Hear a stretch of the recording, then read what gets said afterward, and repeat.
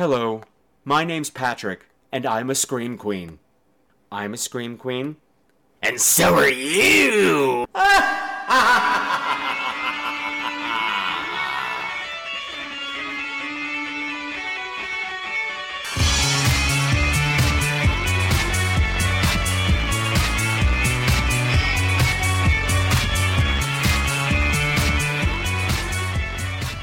Welcome back, everybody, and be sure to wish me Mazel Tov, because this is episode 13, which means it's the Scream Queen's Bat Mitzvah! Yay! So to celebrate, we're going to be covering Paranormal Activity 2. Is it a hit, or is it more number 2? And then, we're going to be taking a walk through a New York City haunted asylum when I check out the local attraction, Fear on 21st Street. And then finally, we're going back into the depths of my closet, and I'm pulling out one from the depths of my dark place. Something that's not even available on any kind of video because it's so scary. The 1971 Sick Fest, Blood and Lace. So, sidle up to the buffet, leave your gifts at the gift table, and what the hell, dive into some Baba Ganoush. Wahayam! Shocking suspense beyond anything before. Welcome to Sleep Awaken. Someone is watching you. You are about to experience terror. So terrifying, you've only seen it in your nightmares.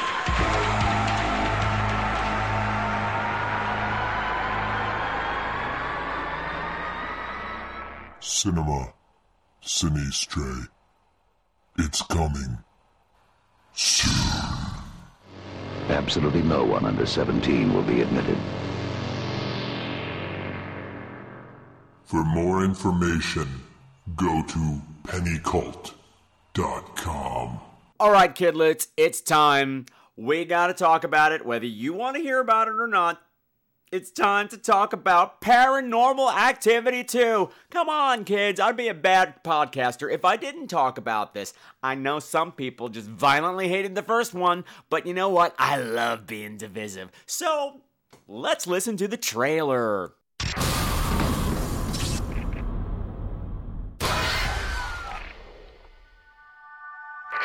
This is your room, Hunter. Hey, Jackal. Who is that? It's her and Katie. So weird. I totally thought we lost it. Somebody broke in and trashed the house. Christy thought it was a ghost. I know you guys are freaked out, okay? And I'm gonna take care of you guys.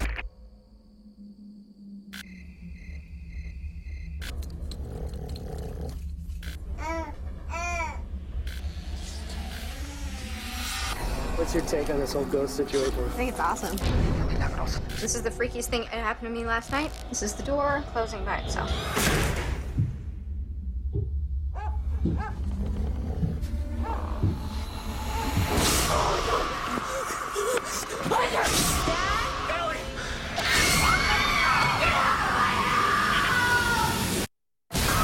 Paranormal Activity 2, rated R, opens Thursday night, October 21st at midnight. Okay, I know everybody and their sister is going to be talking about this movie this week. So I don't want to spend a hell of a lot of time on it, but I do want to lend in my 2 cents because you know what? That's what I'm here for. Anyway, a lot of people are calling this movie a prequel. And I said, that may be so. That's not exactly right. I kind of call it more of a sequential? No. A concurrential. Because it's happening kind of at the same time. A little bit before, but it overlaps. It's an overlap role. Whatever, I'm wordsmithing. So this particular story focuses on Katie from the original film's sister. And she's bringing home her little baby Hunter. And, well, wacky shit starts happening in the house. Surprise! I don't want to get into too much of the story because it's still early in its release and everybody else is going to be trashing the story and whatnot, so I'm going to work my way around other aspects of it. Okay, I like the way this is set up. I like that it's happening at the same time. What I was impressed here with is that for a second film in a series, it didn't fall into the sequelitis trap because really the other film was over. The story didn't need to be continued. And a lot of films in this position would get a case of sequelitis, meaning they'd have to just make it more. We gotta make it more intense and more gory and have more characters and have more explanation and more. And a lot of it will just be more of the same without any rhyme or reason, if that made any sense. And if it didn't, oh well. Well, this movie has more of the same. It's a little bit different because they're adding to the story rather than repeating the story. They're expanding the legend, for want of another word. And I found that interesting. And yeah, it's a lot of, recorded video footage. And yeah, it's a lot of small things like doors closing and this, that, and the other thing. But they didn't repeat everything shock for shock. It's not equivalent shocks. Like a lot of times when you see a movie sequel, you'd be like, oh, this scene has a parallel scene in the first one, and so does this scene, and so does this scene. So you're not going to get your ghostly figure sliding under the sheets with someone in this one. You got something else. And whether it's scarier or not, that really didn't matter as much to me as that you were trying new things. Other things I appreciated in this. We're following a family this time. There's there's father, stepmom, daughter, and little baby Hunter. What I appreciated here is the teenage daughter. She was not played like every fucking teenage daughter in every Hollywood movie has to do. She's not constantly glued to a cell phone. Not everything she says has to come out like this. And she's not always stamping off and slamming her bedroom door and stuff. She was a nice kid who genuinely liked her family and was concerned about what was going on, and not in an obnoxious sort of a way. I love non-obnoxious teenagers. Unfortunately, I think they only exist in the movies.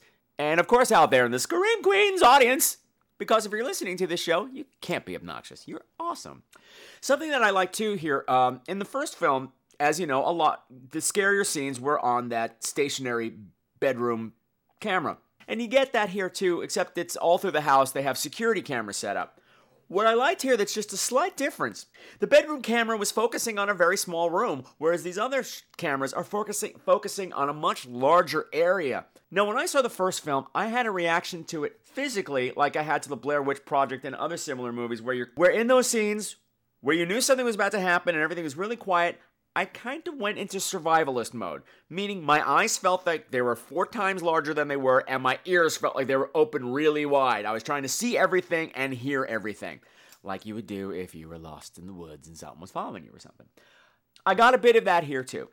It's not as strong, but what I liked here was that I had to work twice as hard because there was so much more area to cover. I have to look at the kitchen, the hallway, and the TV room at the same time, and there's a little person in the kitchen who's taking up a very small part of the screen, so I'm working double time to cover all this area because I know I'm going to miss something if I'm not looking in the right area, and that was fun. It caused some paranoia. What I liked too in the first one is that they established a Pavlovian response in the audience, and if you didn't go to science class, that means every time you saw that Day 9 banner come up, the counting of the days, and you got that still shot of the bedroom, increasingly the audience would go, every time that happened. That's a Pavlovian response. You're being conditioned to be scared before anything happened.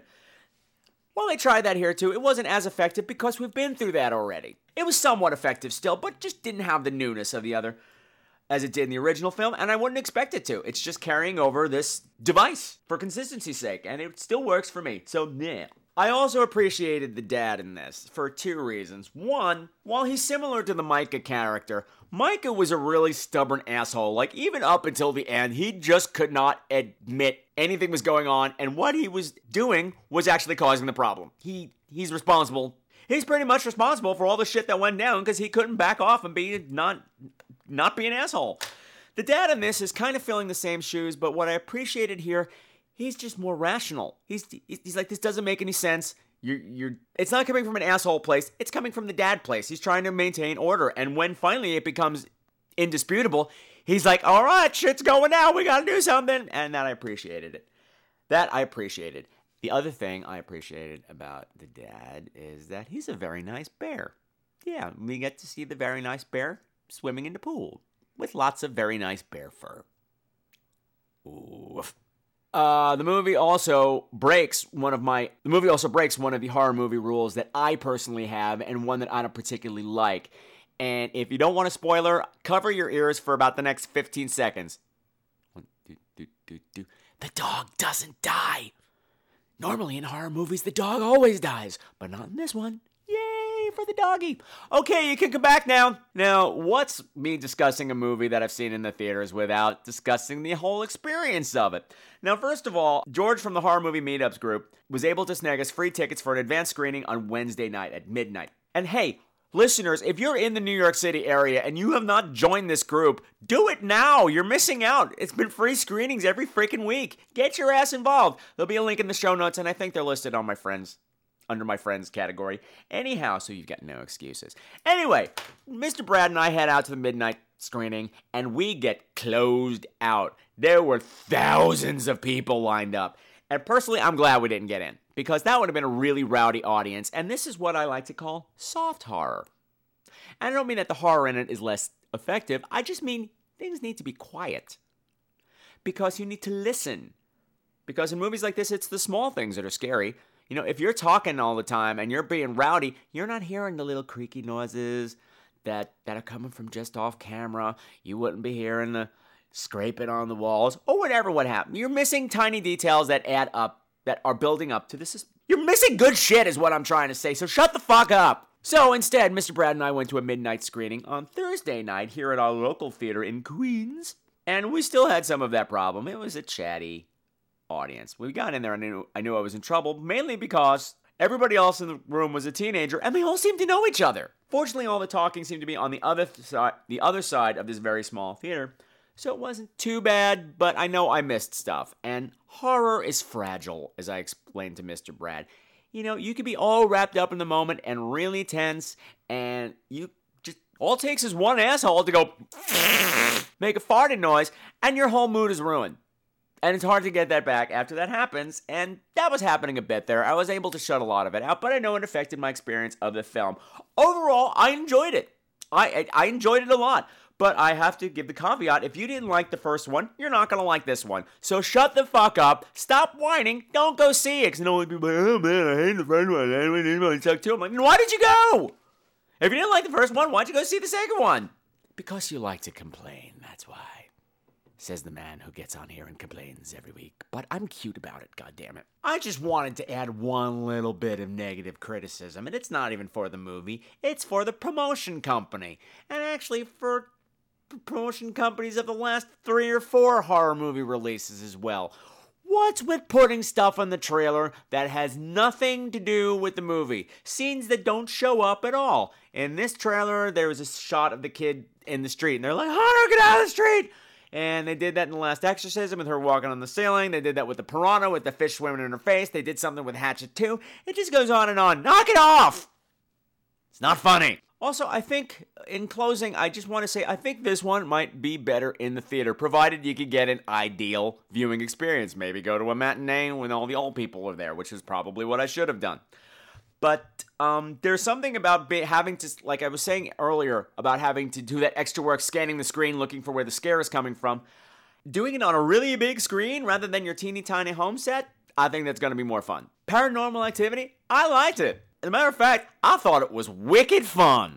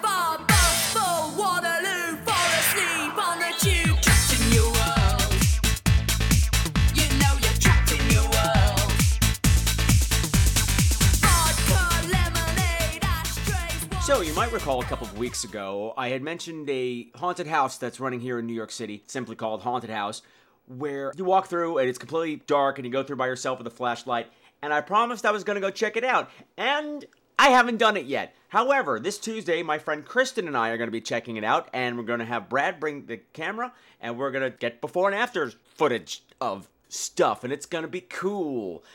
But since 'tis the season to be scary, I had the opportunity to go and check out another local haunted house, and I thought I'd tell y'all about it.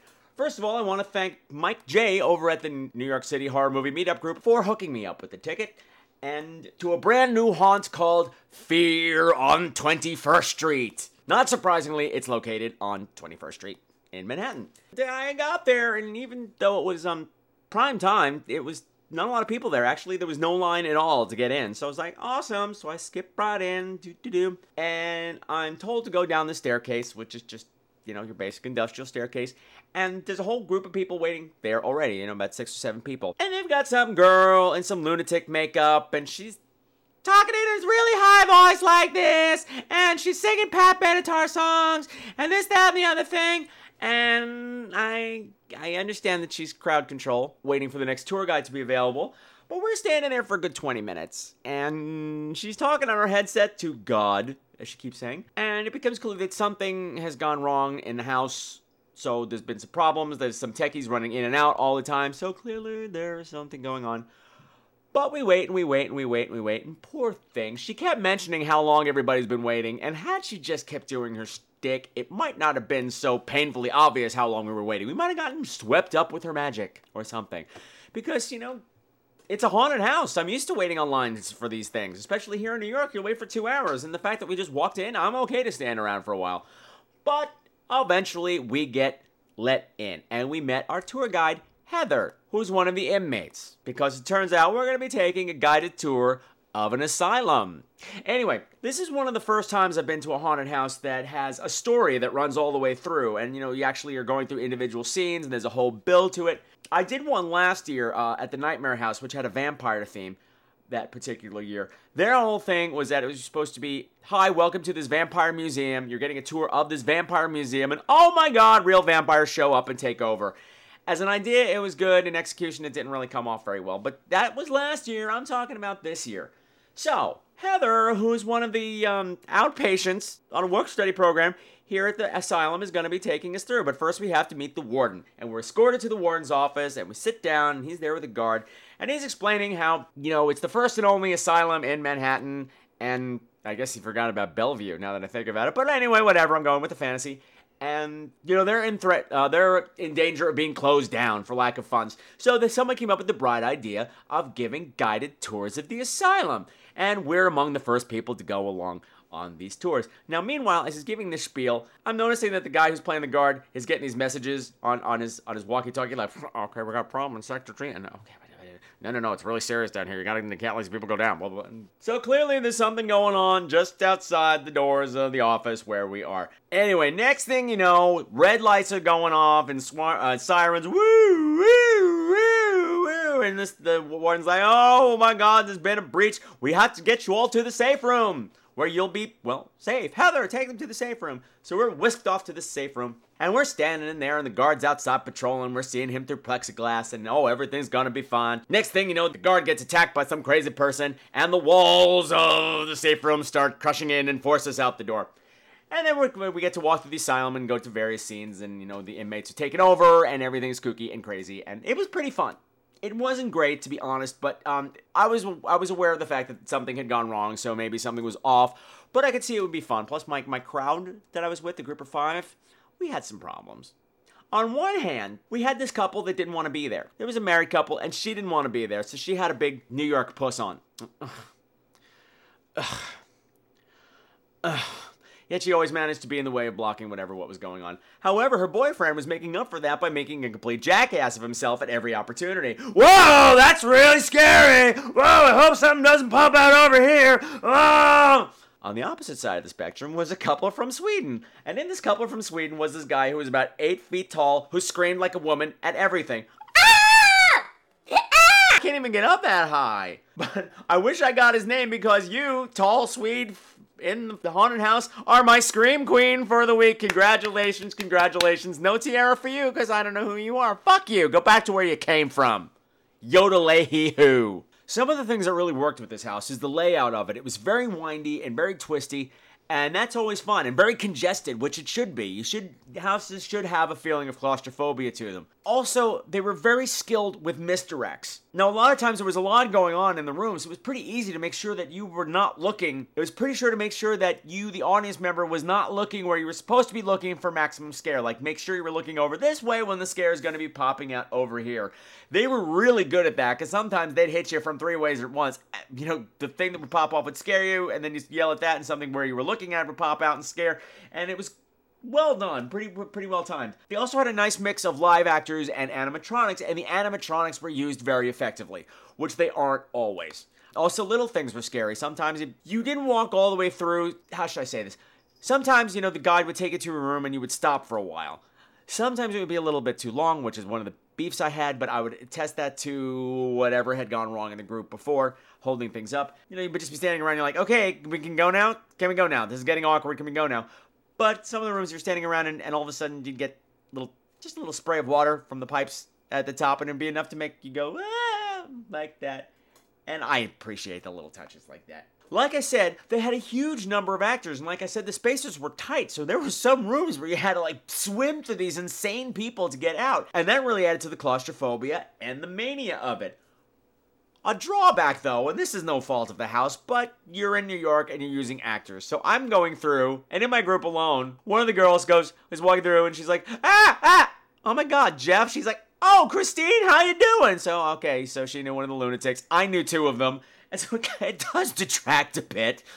Because, you know, you're like, oh my God, I miss you, how you doing? You're hugging, and you're like, but it's just silly. But that's, again, not the house's fault. One problem I did have with the house, you don't attack people on stairs. You just don't do that, because they did that and I fell backwards and I stepped on this poor girl's foot. Granted, it was the bitch who was like, nah. So, now you got something to nah about. But still, don't attack people on stairs. You're asking for a lawsuit there. And my final beef. They had one little animatronic feature that I did not appreciate. In this one room, I don't know where it was, they had an old woman in a wheelchair. No, I knew it wasn't a person. I knew it was a dummy. I didn't realize it was going to be an animatronic. But everyone's like, oh, no, it's my granny. It's my granny. It's my granny. And as I'm passing, all of a sudden, Granny's legs go flying up over her head. Her dress goes flying up in the air. And out of her vagina comes springing a giant mechanical wolf. All right, I realize we were going for a whole Little Red Riding Hood vibe, but still, okay. I've come to the conclusion that this whole exploding vagina thing, it's gotta be me. I'm causing it somehow. I attract them somehow. There's something about me. I get nearby and the vaginas explode. That's the only possible explanation. Because now, apparently, not only they explode with live monster animals. Carnivorous creatures. The better to eat me with, my dear. I will not be eaten by your vagina, Grandma. Not now or ever. Well, I think I said that to my own grandmother once. Memories. I am way off topic now. But all in all, it was pretty fun. It's a first-year haunted house, and I think it's going to get better as time goes on. But by all means, I feel like it needs some publicity. Clearly, people don't know it's there, because there's a couple of big houses out there that get all the press. But this one deserves a little attention, so that's what I'm doing. So Fear on 21st Street, you can find out information at www.fear21.com. And it runs through, not surprisingly, the 31st of October. And there's a couple of really cool stories that I'd love to tell you right now, but I can't because it would ruin stuff, and they're still running. And I want to be a good podcaster. But if you're in the New York area and got a couple of bucks to spare, go check out Fear on 21st Street. It's crazy! She said your goldfish free, and now she's sighing. Blew out your pilot light and made a wish. She doesn't have to have her DB's record back now, but there's not a lot of things that she'll take back. She wants to see you again. She wants to see you again. twisting in the wind. Twisting in the wind. Okay, it's time for me to go and share with you another one of those things that freaked me out in my childhood. Yeah, I know I said I was going to put together a really groovy sounder for this last time I did this, but I'm not happy with the name I came up with, which I think it's something like it came from my closet, or I don't know what the hell it is, but Patrick's Closet Nightmares is what I'm going with for now, because, you know, it's like Chef Ramsay's Kitchen Nightmares, but with a closet. But I don't really like that either. So help me name this segment, okay? Mail in your ideas or call them in or whatever. Help me name this segment that lets you all share in the reliving of my childhood freakout sessions. Anyway, the movie I stumbled across this week is called Blood and Lace from 1971. Not Blood and Black Lace. No. Blood and Lace. Now, I saw this when I was a kid, a really young kid. I have the vaguest memories of it. Basically just a gory hammer murder, and that's about it. And just a vague feeling of unease whenever the title would come up when I was reading things and stuff. Anyway, I've hunted for it for years. Every time I was at a convention, I'd ask for it and then hand me a copy of Blood and Black Lace. And I said, no, do you just have regular lace? And they'd look at me like my head fell off, which I know it didn't, because I still have it here. See? Hear that? That's my head. But finally, I stumbled across a copy of it on Shocking Videos, which you can go check out at revengeismydestiny.com, because they had everything. And this copy turned out to be pristine for a movie that's out of print, and sometimes... Normally when I've ordered off of this kind of a site, it's kind of crappy quality, but this was great. But, you know, enough about all that. Let's listen to the trailer. Terror strikes again and again and again. So you see, Ellie, what you call death may be only the temporary absence of life. You're a witch! Blood and Lace. Hiding among the innocent, a vicious hammer killer. She searched the dark corridors of the unknown to find the unbelievable. Someone tried to kill me last night, and I know who. It was just a dream. I'm not staying here to be killed by some maniac. Shock after shock after shock. Blood and Lace. Rated GP. So I put the DVD in, it starts playing, the credits start rolling, and this soundtrack comes on, and I'm already in love with this movie, because it sounds like this.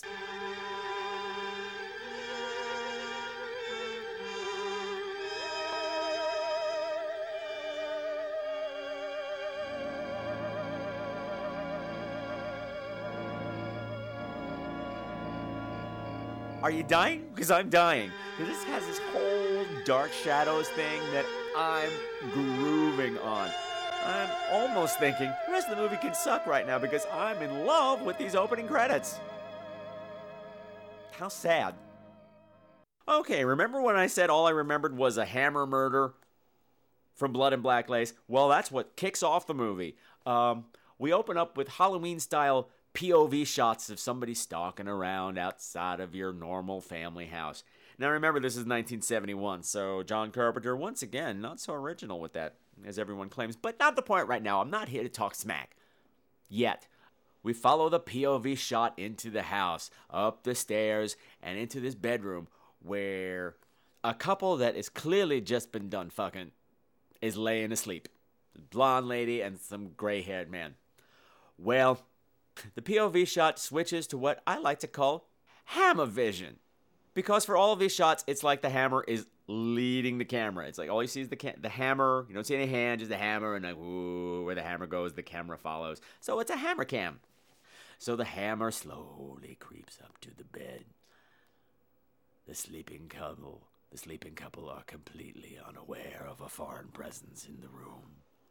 And just before the killer strikes, he turns the hammer around so that it's the icky pointy end that's gonna be doing his business, which he then does all over their faces. And just as I remembered, it's pretty damn gory. Now I'm gonna stop the synopsis for a second here because I would just like to review a few things. Now if you listen to the trailer, you would learn, which obviously did because they just played it, you know that this movie was rated GP. Remember that, Betty? I bet you do. None of these other kids do. Or if you prefer, PG. Now let me say, this movie starts with a vicious, gory hammer murder. But then, we move on to such lovely topics as child abuse, child torture, murdering children, sex with minors, pedophilia, rape, incest, and prostitution. PG, ladies and gentlemen. I'm sorry, GP. This movie is sick. How did it get this rating? Who was fucking who? That's all I want to know. But anyway, let's continue. So now we meet our lead character, Ellie,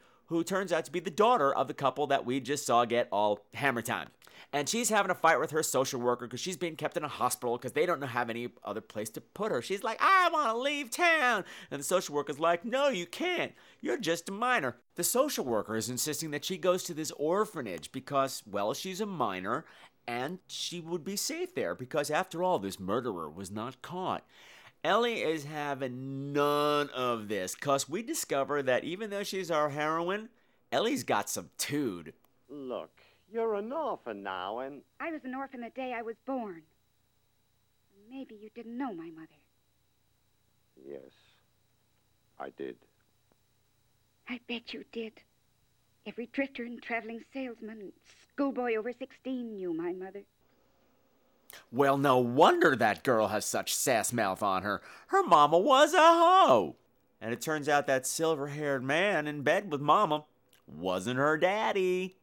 And we also discover that that man was never found. Oh, I forgot to mention that after the murders happen, the killer burns the house down. So we find the mother's body, but not the silver-haired man. Dun, dun, dun. So Ellie's having none of this I'm moving to an orphanage business, so she tries to skip town on her own. Now, almost immediately, she finds this creepy green station wagon that's following her. Oddly enough, this creepy green station wagon is the exact same creepy green station wagon that my dad used to drive right about this time, but that's not the point right now. Anyway, the guy's just glaring at her from the car and following her around. Eventually, she starts running. He gets out of the car and chases her, and he grabs her, and it turns out it's Mel from Alice. You know, Mel's Diner. Vic Tayback. There's a new girl in town, and I'm feeling good. Ba-ba-ba-ba-ba. Hold it. Don't be afraid. I'm not going to hurt you. Ellie, my name is Calvin Carruthers. You might know me. I used to work at the Bijou Theater. I used to see an awful lot of you every Saturday for the matinee. How come you chased me? How come you ran away? I don't know. Maybe because you're a middle-aged creeper who was following me in your station wagon like you were going to axe murder me. So it turns out Mel is now with the sheriff department because, you know, that's a logical career progression going from running a Bijou Theater to the sheriff. Okay, fine, whatever. But he's here to take her to the orphanage after all. And before we get there, we have a little scene with him in a bar where he runs into that social worker. And they have a conversation confirming the fact that they're both fucking creepers. She sure is a pretty little thing, isn't she? Yeah. Looks a lot like her mother used to. Yeah. Poor Edna Masters. Tell me, Harold, did you and Edna ever, What the hell difference does that make? Well, I doubt that any man in the county didn't. Including you? Well, not in a long time, not since she turned professional. Calvin, your interest in that girl wouldn't go beyond police duty, would it? It might. What makes you think she could ever be interested in you? I didn't say she would or she could. And I think you better keep your interest where it belongs. You know, Harold, when you get to be my age and you start thinking seriously about getting married, you start sniffing around for some good breeding stock. I suggest you do your sniffing in some other pasture, Calvin. Now, assuming that you have a business deal with Mrs. Deere about directing county business her way. Now, you hold on. Which makes no difference to me, Harold. The point is, don't give me a lecture. When it comes to Ellie Masters, maybe neither one of us is strictly professional. breeding stock? Ew! Good Lord, Mel, you should write for Hallmark. That's so romantic.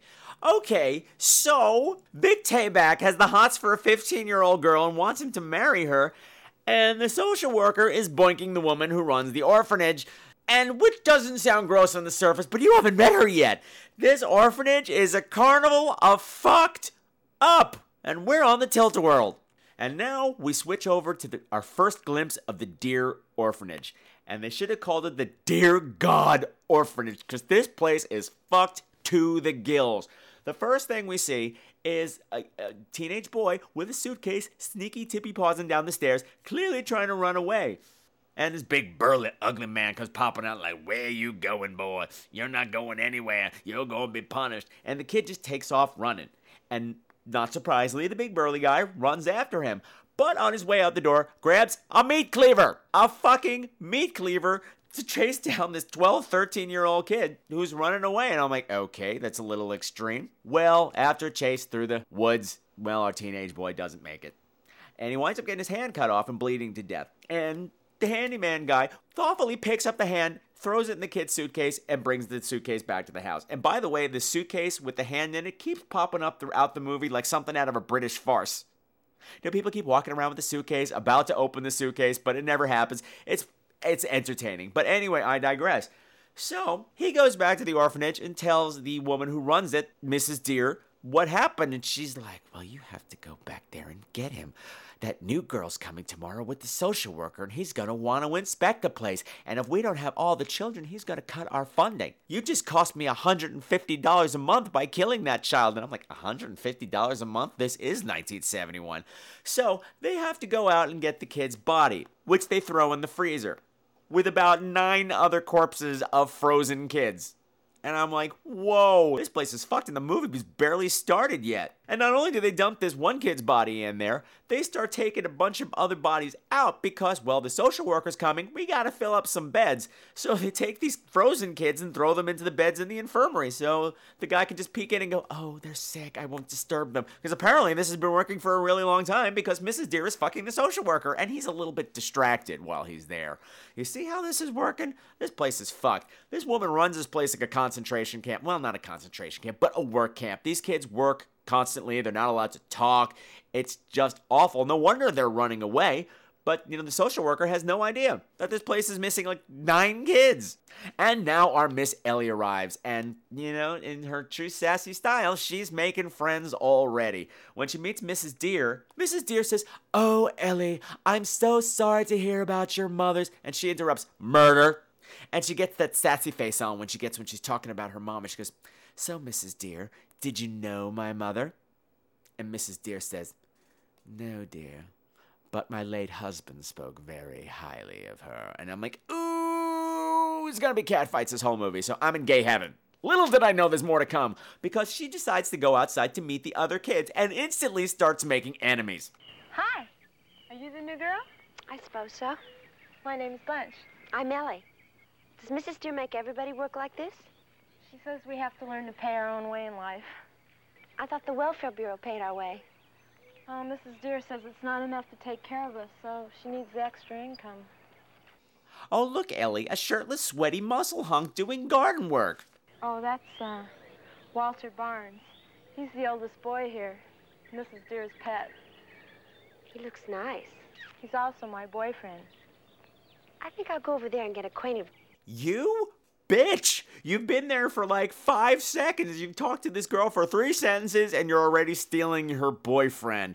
Oh my god, I'm loving this movie so much because straight people don't really understand this very much. Straight men root for the good guys. Gay men root for the bad girls, and Ellie is shaping up to be really bad.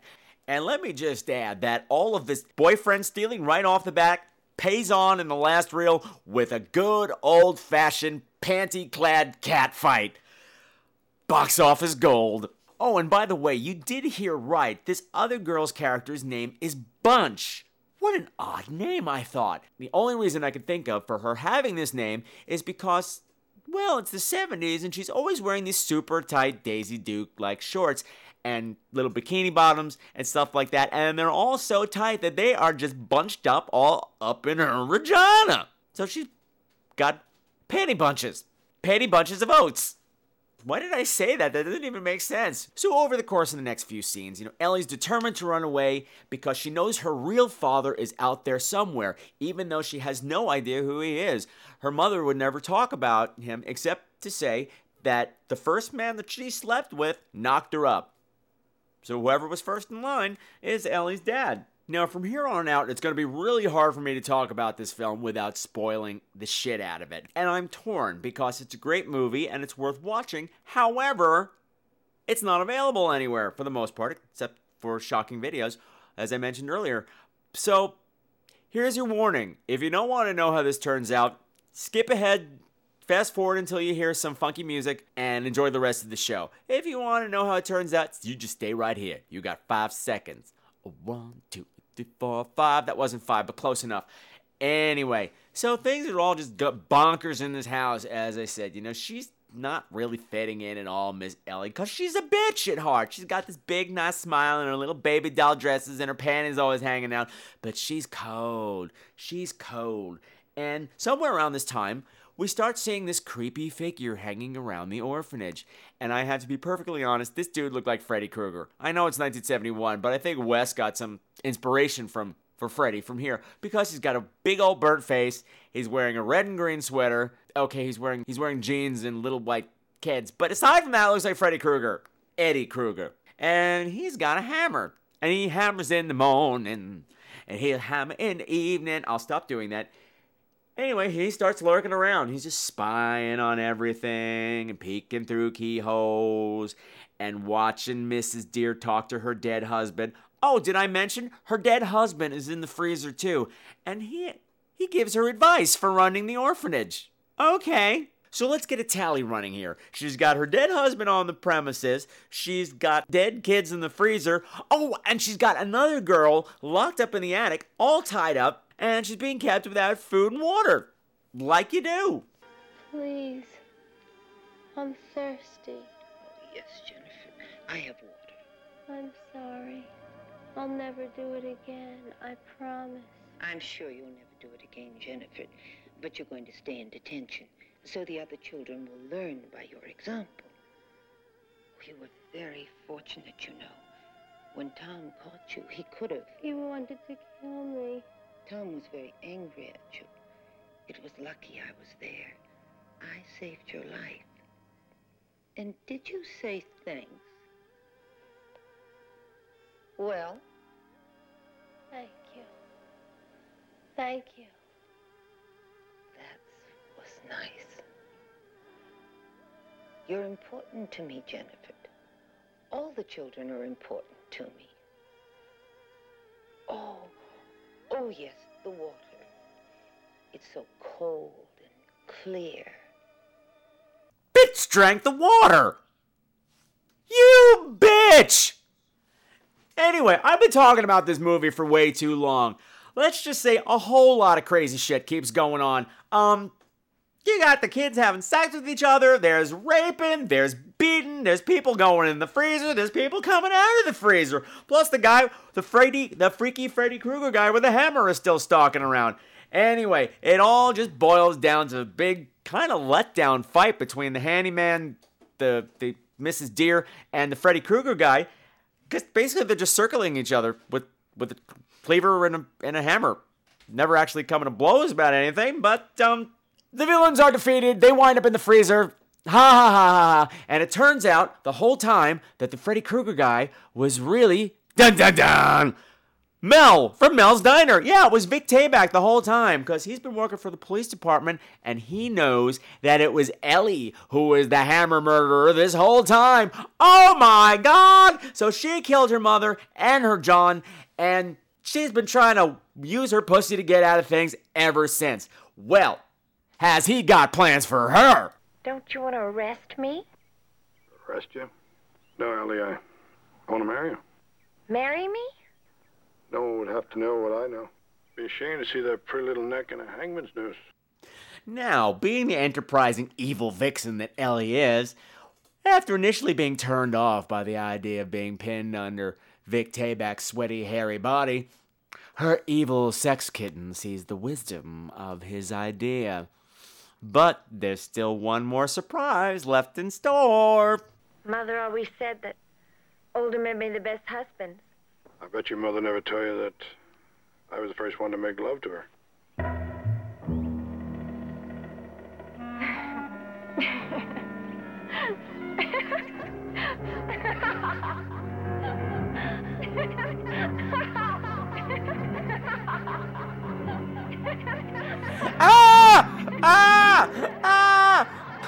Vic Tayback's her daddy! And she's gonna have to marry her daddy! Her daddy is her husband! He's her hubba daddy! A hubba daddy, hubba daddy, hubba daddy, hub. New from Ronco. Hubba daddy, hubba daddy, hubba daddy, hub. It's two skeezy deadbeats in one. I love my hubba daddy. You can dress up your hubba daddy. Look at hubba daddy now. He's beautiful. I'll stop now. This movie was a lot of fun. I'm sorry I spoiled it, but there's nowhere you can find this thing. Even the cast is fun. Aside from Vic Tayback, the girl that plays Ellie is named Melody Patterson, and she rose to television fame being one of the stars of F Troop. And for genre fans, much later on, she was in the trash classic The Immortalizer. I've never seen it. It's supposed to be awful, but I know some people love it for that. And also, Mrs. Deer was Gloria Graham. Now, she was a huge starlet back in the day. She was nominated for 2 Oscars for the movies Crossfire and The Bad and the Beautiful, which just sounds deliciously awful. But she's better known for showing up in huge roles in It's a Wonderful Life, and later on, for genre fans, she was in The Nesting, which I never saw either. But for all you Scream Queens out there, she's best known as that girl who can't say no. That's right, this bitch was at Annie in Oklahoma. Oklahoma, home of the Hubba Daddy. Hubba Daddy, Hubba Daddy, Hubba Daddy, Hubba. And the rest of the cast, everybody's recognizable. You won't know their names, but they were on every 70s TV show ever. I highly recommend it. Get this shit out on video. Write whoever you need to write. People who did what you did with the Monster Squad and Night at the Comet, get this shit out. Because as Whitney Houston would say, that's love, baby. That's love. When you pull a dookie out of my butt, when you get that shit out, that's love. Gross!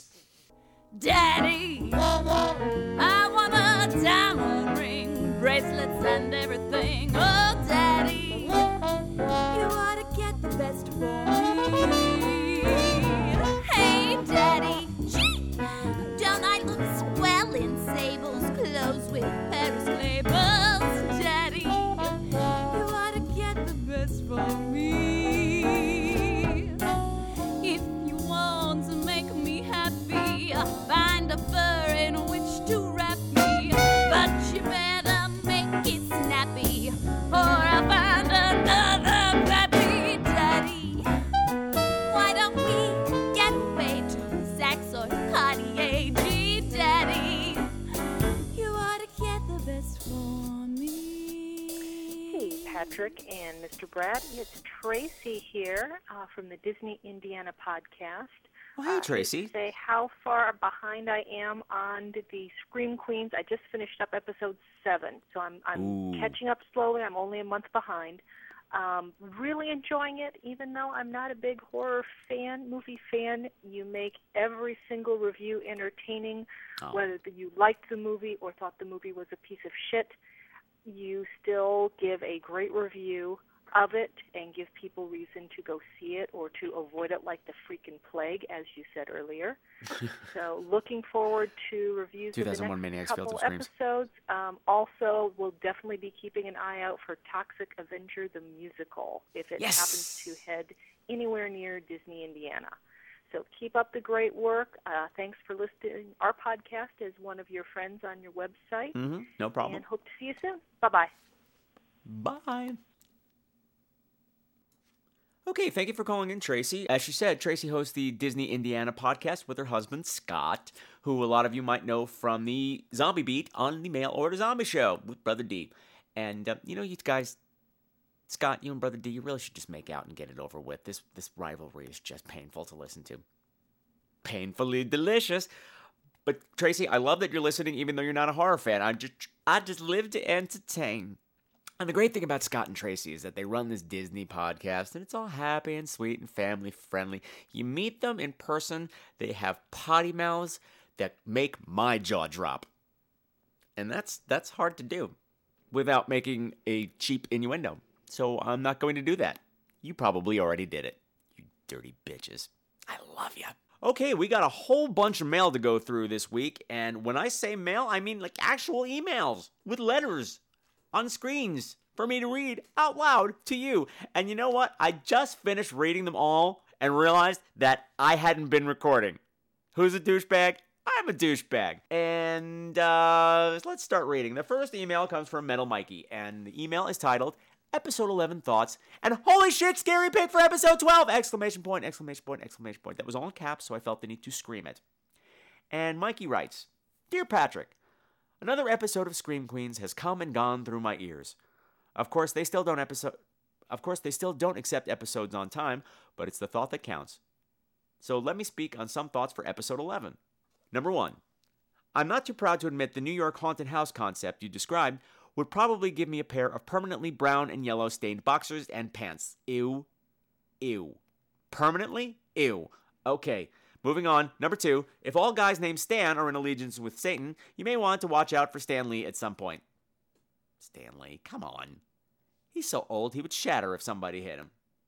Number 3. The Brotherhood of Satan remix you offered should be topping the charts if there were any justice to the world. There is no justice in the world, Mikey. There is none. There's just Judge Nancy Grace. How the fuck did that happen? Just in time for Halloween. Moving along. Now, I couldn't help but notice you had episode 12 posted up. That's all fine and cool. I've been looking forward to hearing a show reviewing the Night of the Demons remake anyways. And who better to tackle it than you? Nobody! That's who! That was my addition, but let's pretend he said it. Anyway, but you just had to include the childhood trauma into your posting, didn't you? I kid you not, as a wee baby Skeletor, Madam of Madam and Jeff used to scare the living shit out of me. Holy fuck, I should have thought about her when I was mentioning frightening puppet monsters. That and the entire prop shop for Spitting Image. Gah, I still can't watch the Genesis video for Land of Illusion without dying a little inside. Yeah, I hear that. That said, Scream Queens is par for the course for excellence and fun. So keep it up, my friend, and catch you later. Sincerely, Metal Mikey. Okay, thank you for writing in, Mikey. I'm sorry you're afraid of Madam. That's too bad. I mean, granted, I am too. I didn't mean to rehash all these long-gone nightmares. And by the way, I Googled Madam and Jeff. I don't know who the fuck you're talking about. Now, I know we're talking about the same Madam because we both saw the same picture.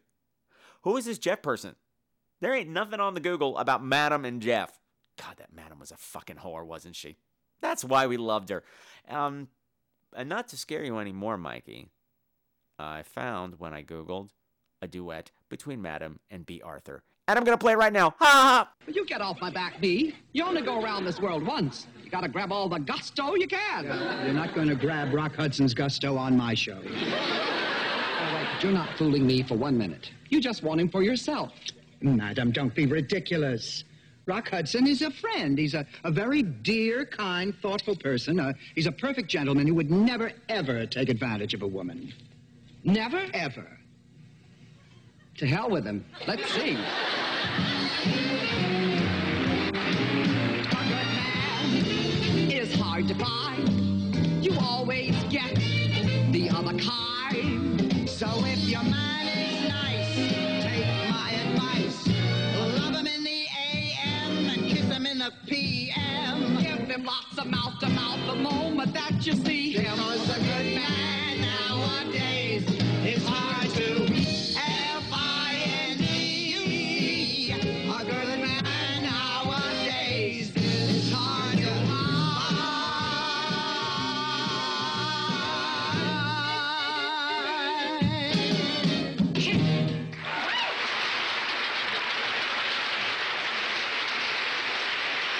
That was scary. But don't worry, Mikey. The nasty lady puppet is dead. And actually, so's B. Arthur. Okay, let's move along. The next email comes from Stacy. And I am smoothly transitioning. La-da-da-da. It's like a montage in the movies. Okay, now Stacy wrote me a while back. And her letter's long, and it's pretty personal. I wanted to make sure that it was okay to read it on the air before I went blabbing all of her secrets. And she said it was okay. So let's start blabbing. It's titled, I Too Am a Scream Queen. Dear Patrick, I had to drop you a note to tell you, first of all, that you are pop the top button off my pants funny. And to say thank you for that. I've been going through a rotten patch lately, which thankfully seems to be finally receding. But your show really helped to make me laugh in a time when I didn't think that possible. That, my friend, is a gift that is literally priceless. I also wanted to tell you that you absolutely broke my heart into two separate, jagged pieces when you briefly mentioned the hell you went through in part of your schooling. I can commiserate. I was always too tall for my age, too loud, too everything, including clumsy and soft-hearted. And as a result, my parents essentially sent me to school every day with a giant fucking bullseye painted on my soul. My bullying got so bad that my 4th grade teacher, exasperated with constantly separating me from the predators, actually screamed at me in frustration for not doing a better job of standing up for myself. Not one of my fonder memories. I also eventually fell into the bullying trap myself, and I swear to God that if the opportunity ever presents itself, I will apologize with total sincerity to poor TJ, the kid my vicious little friends and I acted like total harpies to. But it's all cool now. I honed my naturally sharp tongue to a surgical edge and learned the fine art of telling people to fuck off. So from one bitch to another, I say, brother, you're in your element, and I plan on giving you a shout out on my own tiny podcast. I figure every little bit helps, yeah? And because this email was far too serious, I wanted to let you know something special. I just pussy farted. Just for you, Patrick. Just for you. Stacy. Well, Stacy, as I was reading this, I realized how much I was sounding like Casey Kasem in his long-distance dedications, but that's okay. Thank you so much for opening up like this in an email, and you're welcome. I'm glad I could help through these tough times. I know I had shows to help me through as well, and it sounds silly, like, oh, a podcast helped me through. But it did. I know that from experience, and I'm glad I could be there for you. And I'm sorry about your bullying. So much rang a bell. I remember when my principal told my parents that, why didn't you teach him karate? Why didn't you send him for karate lessons? Fuck you, Sister Veronica. Fuck you and the ugly skunk that sat on top of your head. She had really ugly hair. She had that like stripe that Alexandra had on the Josie and the Pussycats. You know what I'm talking about? Gross. I don't care if you're a gnome. All the kids called you Sister Monkey Nipples. Burn in hell. Am I bitter? Yeah, clearly. And I'm sorry you fell into the bullying trap too, but you got to do what you got to do to survive, unfortunately. And I have a list of kids too that I would apologize in a heartbeat to. I mean, I did some awful things, but that's in the past now. What's in the present? Your pussy fart. I love you! That is the first time ever in recorded history that a pussy fart warmed at the cockles of my heart so. And thank you, Stacy, for that, I think. Okay, now Stacy sent another email after I wrote her asking if it was okay to read her first email. And we're doing a smooth transition, as always, trying desperately to pull up this email, and the browser is not cooperating, so we're going to hit pause. Okay, while I hit the pause button, Bradford just composed a little song that we can have as segue music that goes, elevator fart, I just made an elevator fart. Well, it goes with that whole Keanu Reeves thing that happened in the past. New listeners, sorry, we're not rehashing that, but, okay. Anyway, Stacy's second email after I wrote her back asking permission, she said, it's no problem, I'm in college and work full-time. I know all about being busy as hell. Please feel free to share on the podcast. You never know, maybe TJ's a listener, you never do know. Weirder things have happened. Plus, maybe if more people talk freely about miserable times in their lives, it can help others, or serve as a catharsis, if nothing else. I'm glad my ability to queef at will made you happy. I plan on making a lot of money from that skill someday. Move over, cake farts. Here I come. Stacy. You know what, Stacy? I bet a lot of people would pay you not to do it at will. That'd be kind of cool. I'm going to do it. It'd be like a weapon. Some kind of self-defense mechanism. Stop or I'll queef. Stop or my mom will queef. Ew, I don't want to see that movie ever. Ew, ew, ew, ew, because it's Estelle Getty. Ew, ew. Oh, God, blah, blah, blah. Okay, let's talk about the serious part of this email. Yes, you're right. If people talk freely about this stuff, then maybe it can help others, because I did that, and it helped you. See? We're catharsisizing together. And speaking of all this bullying and stuff, I finally did it. I didn't do it as soon as I thought I was going to do, but I finally made my It Gets Better video for the Trevor Project, and I'm going to be posting a link for that in the show notes. So please go check it out and let me know what you think. I'm very proud of it, and I hope you get something out of it too. You know what? This has gotten way too serious. Let's listen to a song about dildos and then come back and do the voicemails. Okay? Okay! We're just dancing, dildos are we. Dancing, you see, just for you. We're just dildos out on a spree. Happy to be here with you. Dancing dildos, we meet the test. We'll stand up tall and then you do the rest. And then dancing dildos, aren't we gay? Dancing all night and all day. Dancing dildos, dancing our life away. Wouldn't you like to play? Come on and dance with us.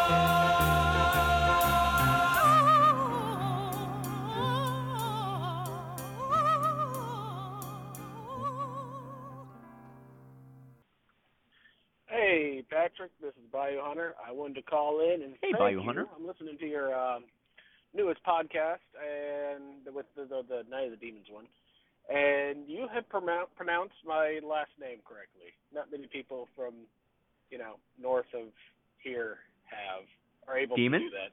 Thank you. Your name is Demon? Pronounced Broussard. All right, do appreciate it. Keep up the good work, and I'll talk to you later. Bye-bye. Okay, thanks for calling in again, Bayou Hunter. You had me scared for a minute there. I pronounced Broussard properly. Broussard, which was the name of the mansion that they're at in the Night of the Demons remake. But I was worried that maybe your last name might be Exploding Vagina or Lipstick or Exploding Vagina. But I'm glad it's not those, especially Exploding Vagina, because would that be hyphenated? Never mind. Ew, hyphenated Exploding Vagina. Oh, God, it just gets worse and worse and worse and worse. Thank you for calling, Bayou. Hey, Patrick, this is Zombart.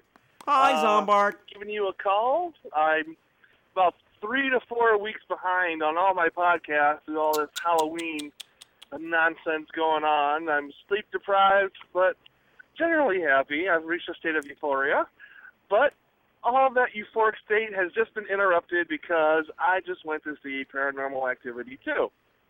Okay, I know I'm not scooping anyone this time, because I'm sure most people have seen it, and it's old hat by now, but I thought I'd still call in and give you my 2 cents, because, that's what it's worth. And here's the basic thing,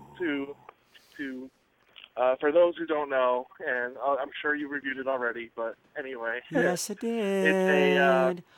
It's pretty good as far as sequel goes to the movie. It's faithful to the first one. That's what and it definitely has a good tie-in to the first. I didn't know how you were going to be able to tie it in, but they do. And it's kind of with the girl Katie from the first one mentioned she had a sister, and this story basically centers around the sister. And there is a nice little kind of tie-in as to how the sister situation affects Katie's situation and things like that. I'm not going to spoil it because it's still in theaters and it's brand new, but that tie-in was really nice. It's probably the only thing in the movie that I liked at all. Well, I take that back. It turns out that Katie's family is a very well-endowed family. Her sister well-endowed shares her they had big dicks and I mixed it. Wait, hold on. Well-endowed I have to say, family. I was watching this saying, wow, for all the people that love the boobs in the first one, it's not like you see nipple, but the cleavage is beautiful and just great. And it looks like it's not only her and the sister, but it also hits the daughter too. I don't know how old the daughter is, but they were talking about having sex with her in the movie, so I assume it's okay. That's how my mind works. Yeah. Okay. Anyway, the movie basically, it's the old grumpy demon comes back and he's causing more trouble. And I would say that there was like 2 or 3 scares that were effective, only because of the startle factor, because the big loud noise kind of thing. They really didn't do anything in it that I found overly creepy compared to the first one. And that's where it really fell for me. The first one, it was intense. Every time I said the new night started, you're like, oh shit, here it comes. Didn't get that this time. Didn't feel it. They used the dog and they used the kid, and it really, like, the dog, I guess, was what I expected from the dog. I thought there'd be lots more like poltergeist type thing where the dog's barking at the wall kind of stuff.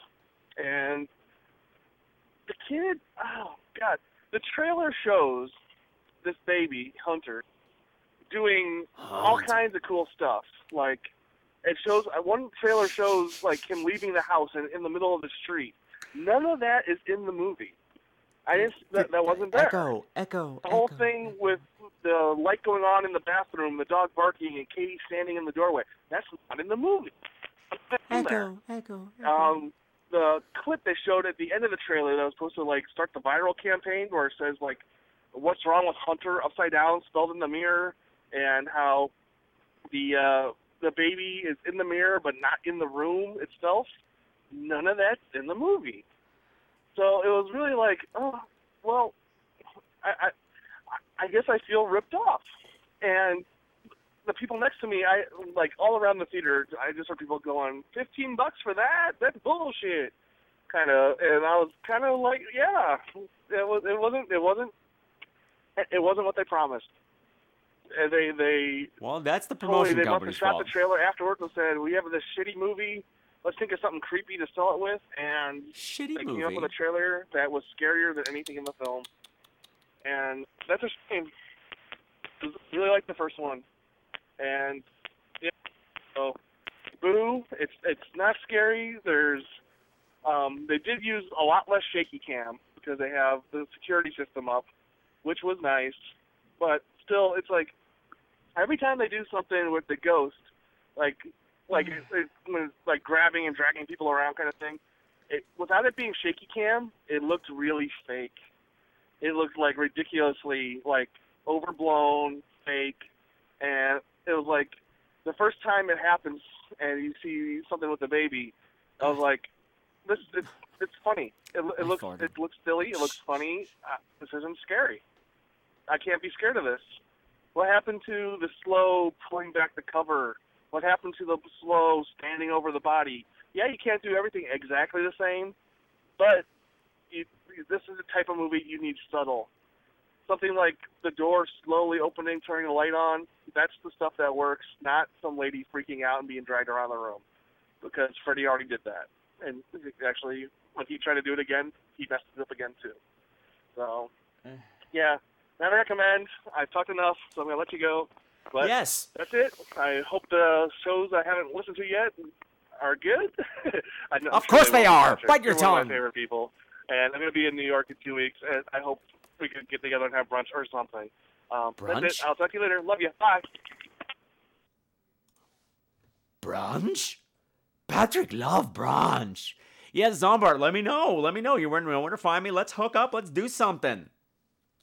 I don't know what your schedule's like, but there's cool stuff going on in the next couple of weeks. Let me know. Maybe we can do some of it together.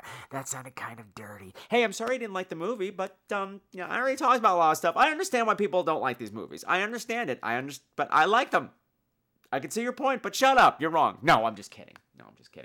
And it sounds like a lot of your beef that you had with it was with the production company. They were selling something that wasn't there. And Paranormal Activity's not alone in this. Like I said 45 minutes ago, that this has been a trend lately in Hollywood horror movies, and I don't get it. I don't like it. My phone is ringing. Please be quiet. I'm doing a podcast right now. And as for people saying, man, that was $15, this is bullshit, I've heard that after every fucking movie I've seen. There's always people saying that was bullshit. No matter how scary the movie was, or even when it's not a scary movie, I find people say things like that after they've been scared just to prove that they weren't scared. The guy that just crapped his pants in the haunted house is like, damn, that wasn't scary at all. I just happened to crap my pants because of them damn enchiladas. Ooh, baby, hey, baby. Okay, I'm way off topic. Zombart, we are going to meet up, and it's going to be crazy. I'm even going to wear my crazy pants. Hey, Patrick, it's Betty. Wanted to say hello and compliment you on your latest promo that I've heard on a couple of shows now. It made me almost run off the road when you were naming all the Scream Queens, and then you say, the weatherman who saw the cockroach. And then you played that recording of him going, oh, my God.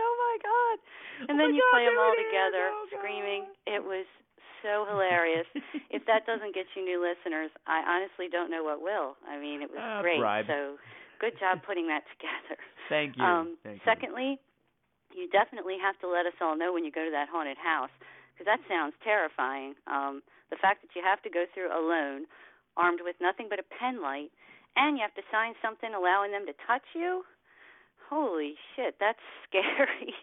I think that would scare just about anyone, so you'll have to let us all know when you go, and I know you will, and I hope you do get to go, because that sounds great. I got my ticket. Concept, but why didn't anybody think of that before? Great idea. Anyway, thirdly and lastly, I wanted to put in my vote for Best Horror Puppet in answer to Zombart's question. It would have to be, and I can't even talk about this character without imitating him, so here goes.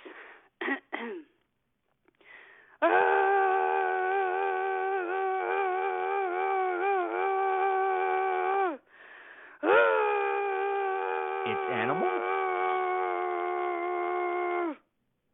And that character's name would be Belial, and I'm not even going to say what movie it's from, because everybody knows who he is. He gets my vote for Best Horror Puppet. Talk to you later. Betty, Bo Betty, Fanana, Fo Betty, me, my Mo Betty. It's Betty. We love Betty. Gosh, I get so excited when she calls. Anyway, I'm sorry. I thought that was Animal. Or Pee Wee Herman. There is a resemblance between. I've never seen the three of them in the same place. And I'm going to pretend that I was cool enough to know who that was without stopping the recording to go look on IMDb, but I wasn't. I figured it as soon as I saw it on there. I went, oh, of course. And Belial is, of course, from Basket Case, which I knew this whole time. I was just looking it up for Mr. Brad's education. Shut up. And I'm glad you liked the promo. It took a lot of work. It's breaking I don't know how many copyright violations. And but I think it came out really good. I had the idea in my head of what I wanted to do, and it took a whole hell of a lot of fucking around with Audacity to get it out, and I'm glad it's paying off. What else did you talk about? Oh, the haunted house. Yes. I've got my tickets for Tuesday night. And, of course, I'm going to be covering it on here. It's my excuse to go to these places now. I wonder if I can write this off on my taxes. That's not the point right now. I'll be joined by my friend Kristen, who is a supermodel extraordinaire who just got back from a tour of China. Smell her. And, we're going in with the camera. Well, not in with the camera, but Mr. Brad's going to be online because he's not going to go in because he'll die. And he'll be recording the before and after shots and stuff. My friend Christopher, star of Naked Boy Singing on the Off-Broadway, he went on Friday, and he talked to me on Saturday, and he said, I'm still a little shaky. I'm so excited, and I just can't hide it. I'm about to lose control, and I think I like it, and I'm singing the Pointer Sisters, which means it's time to wrap this puppy up.